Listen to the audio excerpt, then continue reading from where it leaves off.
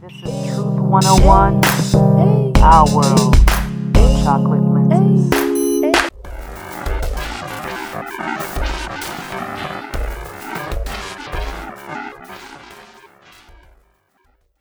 What's up, everybody? It's your girl, your auntie, your favorite singer-songwriter, your favorite political commentator, your crazy cousin from the country, Music Truth, and you're listening to Season 2, Episode 2 of Truth 101, Our World Through Chocolate Lenses, the show where we dive into any and everything until we get to the bottom of it, where we get to the bottom of everything from politics and pop culture to why we still don't have McDonald's money. Y'all, I'm so excited about today's show. And anyone that knows me personally knows that I am a millennial who is also a diehard funketeer. I love it, from the heavy bass lines to the brass wall of horns to charismatic band leaders to the loud costumes and props. Yes, philosophies, otherworld motifs. All of that is Afrofuturism, which is an integral part of classic funk and still pops up today in other conscious genres like neo-soul and conscious hip-hop.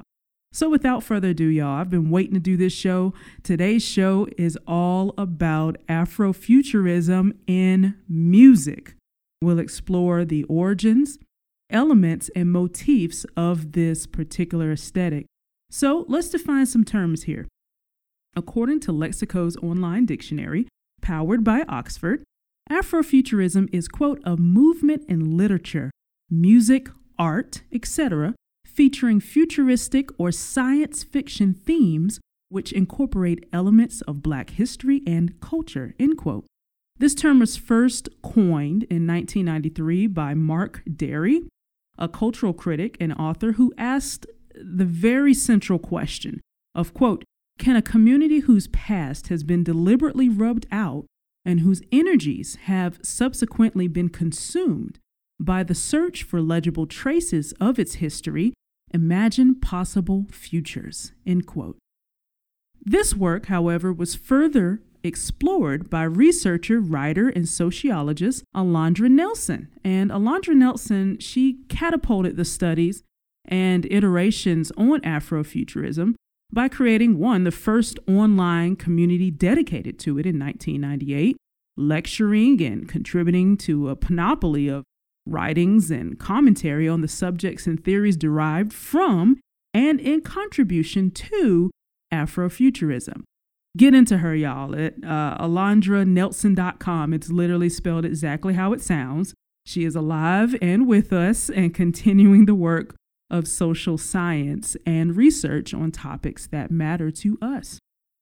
Now, as you've probably gathered, Afrofuturism is a very broad topic, so I've chosen to dive a bit into the musical cleavage only, although it includes everything from literature by the likes of Black dystopian and sci-fi writers, such as Octavia Butler and Samuel R. Delany. It includes depictions in art and film. For instance, Nigerian visual artist Fatima Tugar, she explores the implications of technology on society and culture. Or Hebrew Brantley's Nevermore theme park exhibit in Chicago that was recently rolled out last year, and it features his comic character, a little black boy named Flyboy. Or, consider the ways in which Afrofuturism has been reflected in mainstream comics as well. You've got DC and Marvel, Green Lantern, Black Panther, these, etc. These are examples, and it even touches fashion. You think about the costumes that you would see in the 70s depicting Egyptian royalty, everything from Earth, Wind, and Fire. You would see them wearing costumes that were just really loud and boisterous. So they would be depicting very wild, extraterrestrial in their ways of dress back then. So as you've gathered, it's a lot, honey, and we're not going to do all that. We're not going to be able to cover all of that. We could do a 3-part series, but baby, we only get 10 episodes in this season. So you're going to have to pick and choose. If you do want the other parts, if we dive into literature and art, specifically in regards to Afrofuturism, just inbox me and we can talk it over, child. But I don't know. So for that reason, we're just going to keep it light, and hopefully I'll ignite an interest that drives you to unearth a bit more around this topic. So let's get into the origins and elements of Afrofuturism. And I don't think you can talk about Afrofuturism without acknowledging its connection to ancient African civilizations, for one, but also the Nation of Islam. And I'm going to spend a moment on that because it's important to really talk about the roots from which these ideas came from here in the United States. When we get into the 60s and 70s and the bands that are coming out during that time, we need to talk about the atmospheres that they came out of and influences. So the NOI has influenced Afrofuturism in that it's one of the first sectarian religions that centers Black people, Black empowerment, and projects us into another plane where technology is acknowledged and leveraged right at the origins of mankind. And the reason I'm making this distinction is because, according to the teachings of the Honorable Elijah Muhammad of the Nation of Islam, members are taught to interpret Ezekiel's vision. Many Christians know this as the, quote, wheel in the middle of the wheel parable, I guess you could say, as a UFO called the mother wheel. And this comes from Ezekiel chapter 1, verses 15 through 18. Child, I'm not going into all of that. I won't go deeper into it, but the point is the idea of a UFO operating above us as an integral part of religious teachings where Black people are centered and empowered is in fact an example of Afrofuturism. Now, let's get into some characteristics that define and then ease into the musical artists who have exemplified these characteristics. So at the core of Afrofuturism is a desire to respond to some of the themes that are essential to the African diaspora and explore them through technology and science fiction, equal rights, empowerment, history, self-determination, etc. You see, what Western history would consider revisionist forms of the accepted narrative that were typically taught in school, Afrofuturist artists, for instance, writers and creators, they could illustrate their own world and create their own set of norms and truths once centered and placed against a backdrop of mystical, magical, and extraterrestrial. So as a result, we get music that explores the following: space, otherworldly, the mothership, UFOs, advanced technology, wielding of the elements, women's empowerment, Black empowerment, and is Afro-centered. Now, when you get into funk music and fusion jazz music, you start to see some of these themes come alive. Many of these artists created a subculture within music itself. So funk motifs, for instance, if you have ever followed George Clinton, born in Kannapolis, North Carolina, whoop whoop, and raised in Plainfield, New Jersey, once again, that connection to where he was in New Jersey and around a lot of the influence and strong membership of the members of Nation of Islam, he was influenced by proximity just based on where he grew up, and he acknowledges that. So when you listen to George Clinton and you follow Parliament Funkadelic, the Brides of Funkenstein, Parlette, Bootsy Collins, Bernie Worrell, Eddie Hazel, child, I could go on, and you recognize some of the themes and motifs at play as a part of P-Funk mythology.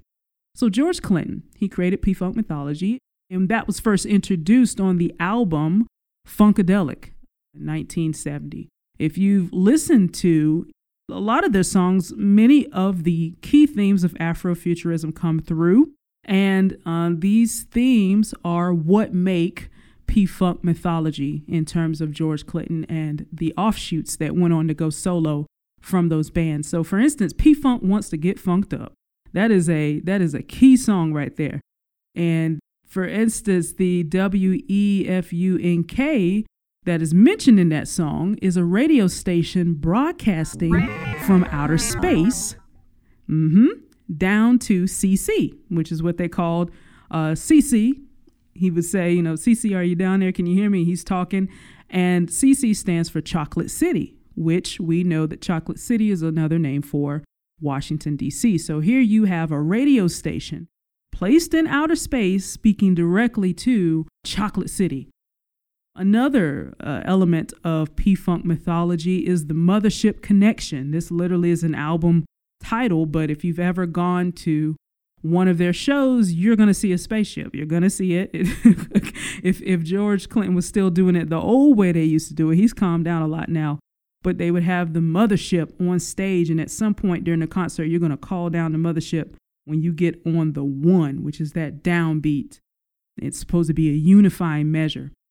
Another element of P-Funk mythology you're going to hear is Star Child. You'll hear Sir Nose, the Pinocchio Theory, Dr. Funkenstein.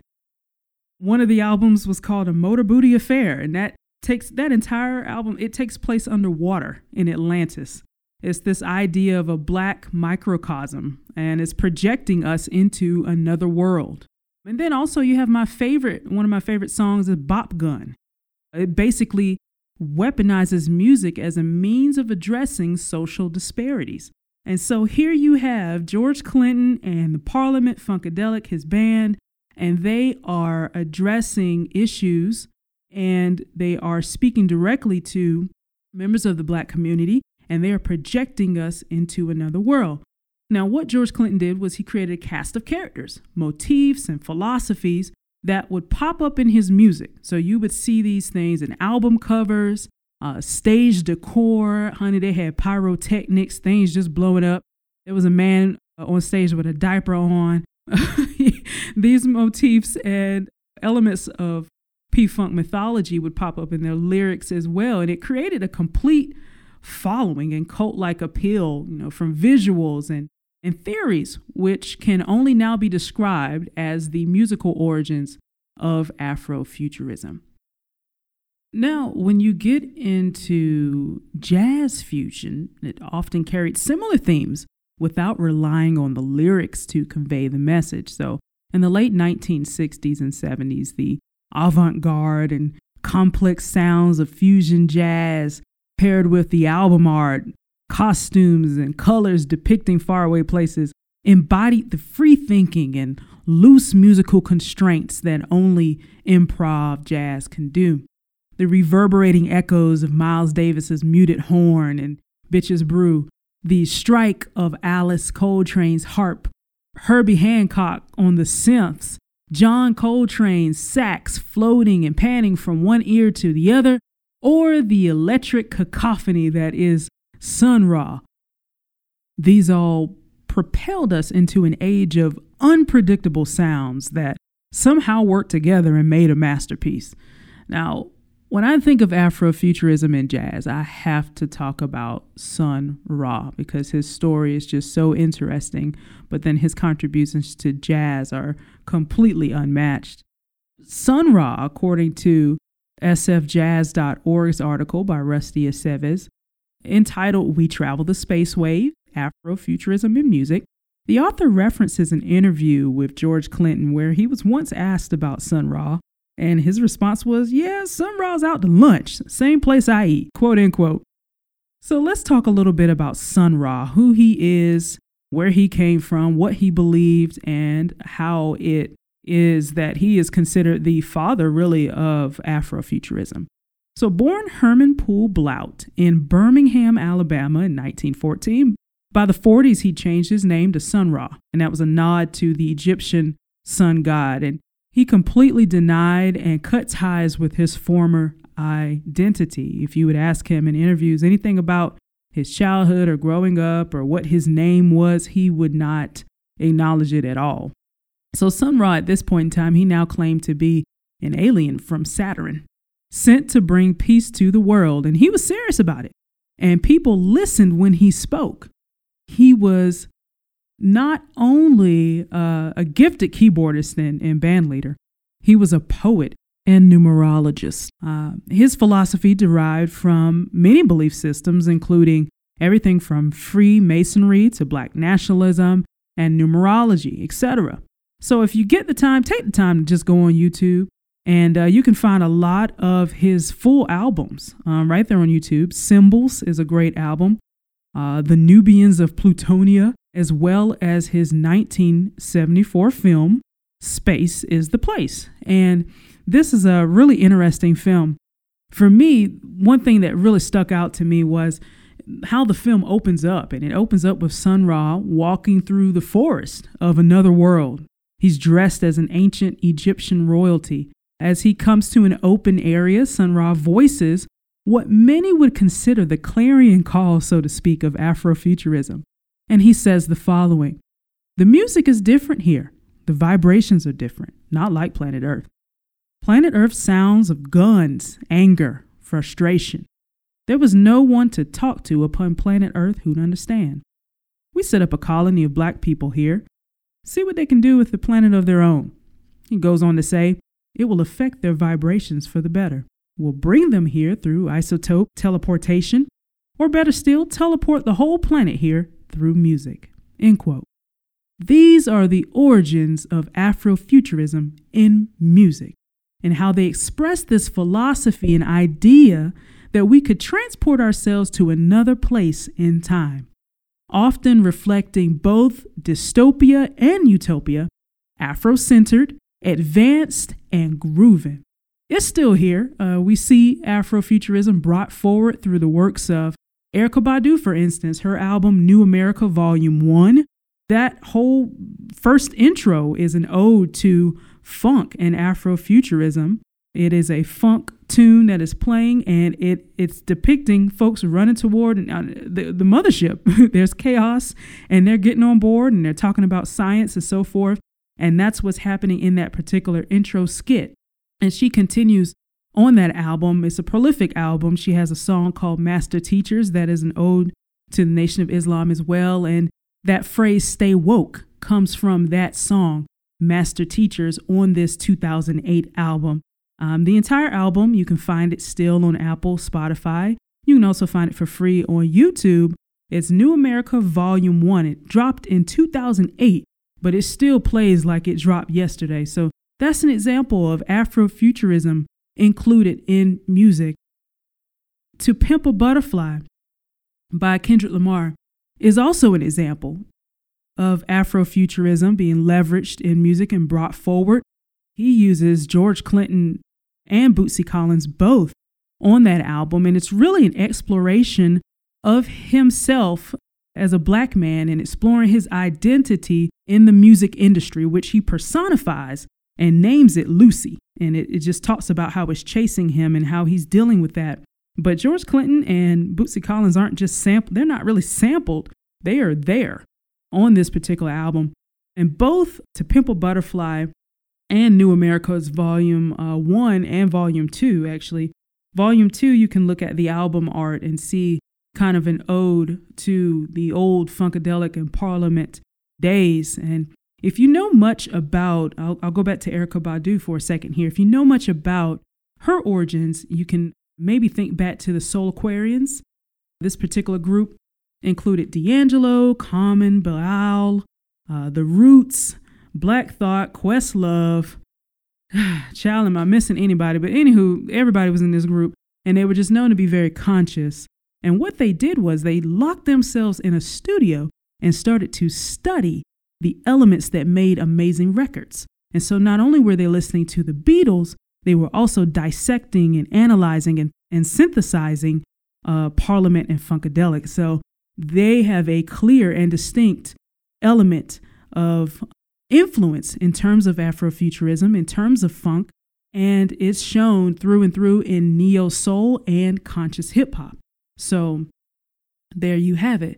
Janelle Monáe is also an example, a contemporary example, where Afrofuturism is brought forward. Her entire project, Metropolis, it begins a 7-part series of an other world where Miss Monáe is an android.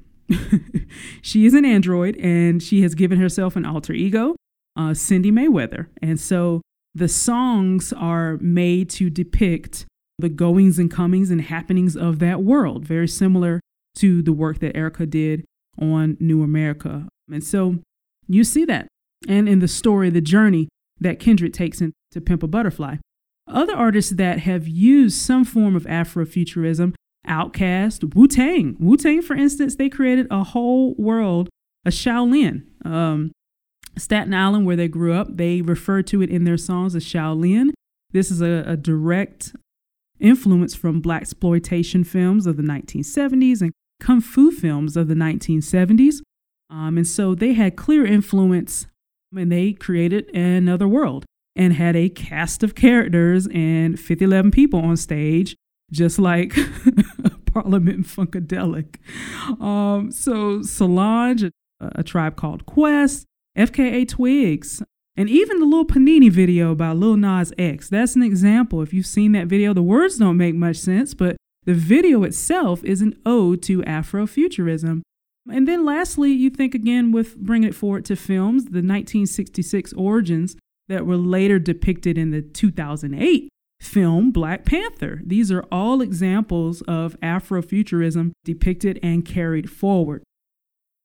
So as Vox puts it, and I love this quote, Afrofuturism mixes sci-fi and social justice, end quote. So we create a world where the African diaspora is centered as the protagonist, leader, and purveyor.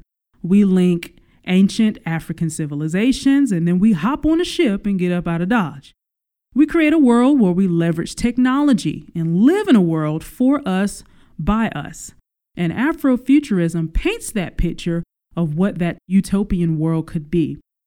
So that's the truth about Afrofuturism and why it inspires us to dream, cultivate, and empower both here on Earth and into the stars. Peace, babies. I hope you have a wonderful week and are ready to handle your business. Thank you all for listening, and please send me your questions. You can inbox me as always on social media by searching Music Truth on Facebook. That's MUSIQ Truth, all one word. Be sure to also visit musictruth.com for all services provided under the new Music Truth Entertainment umbrella. We look forward to hearing from you. I'll see you next time. You've been listening to Truth 101, Our World Through Chocolate Lenses. Scratch it or throw it straight out the door. It's Truth 101, Our World Through Chocolate Lenses. Send in your questions, cause knowledge we straight spitting and die. You got questions, we got answers, ain't no use pretending. Chop it up, talk it out, knowledge we straight dripping. This is Truth 101, Our World, Chocolate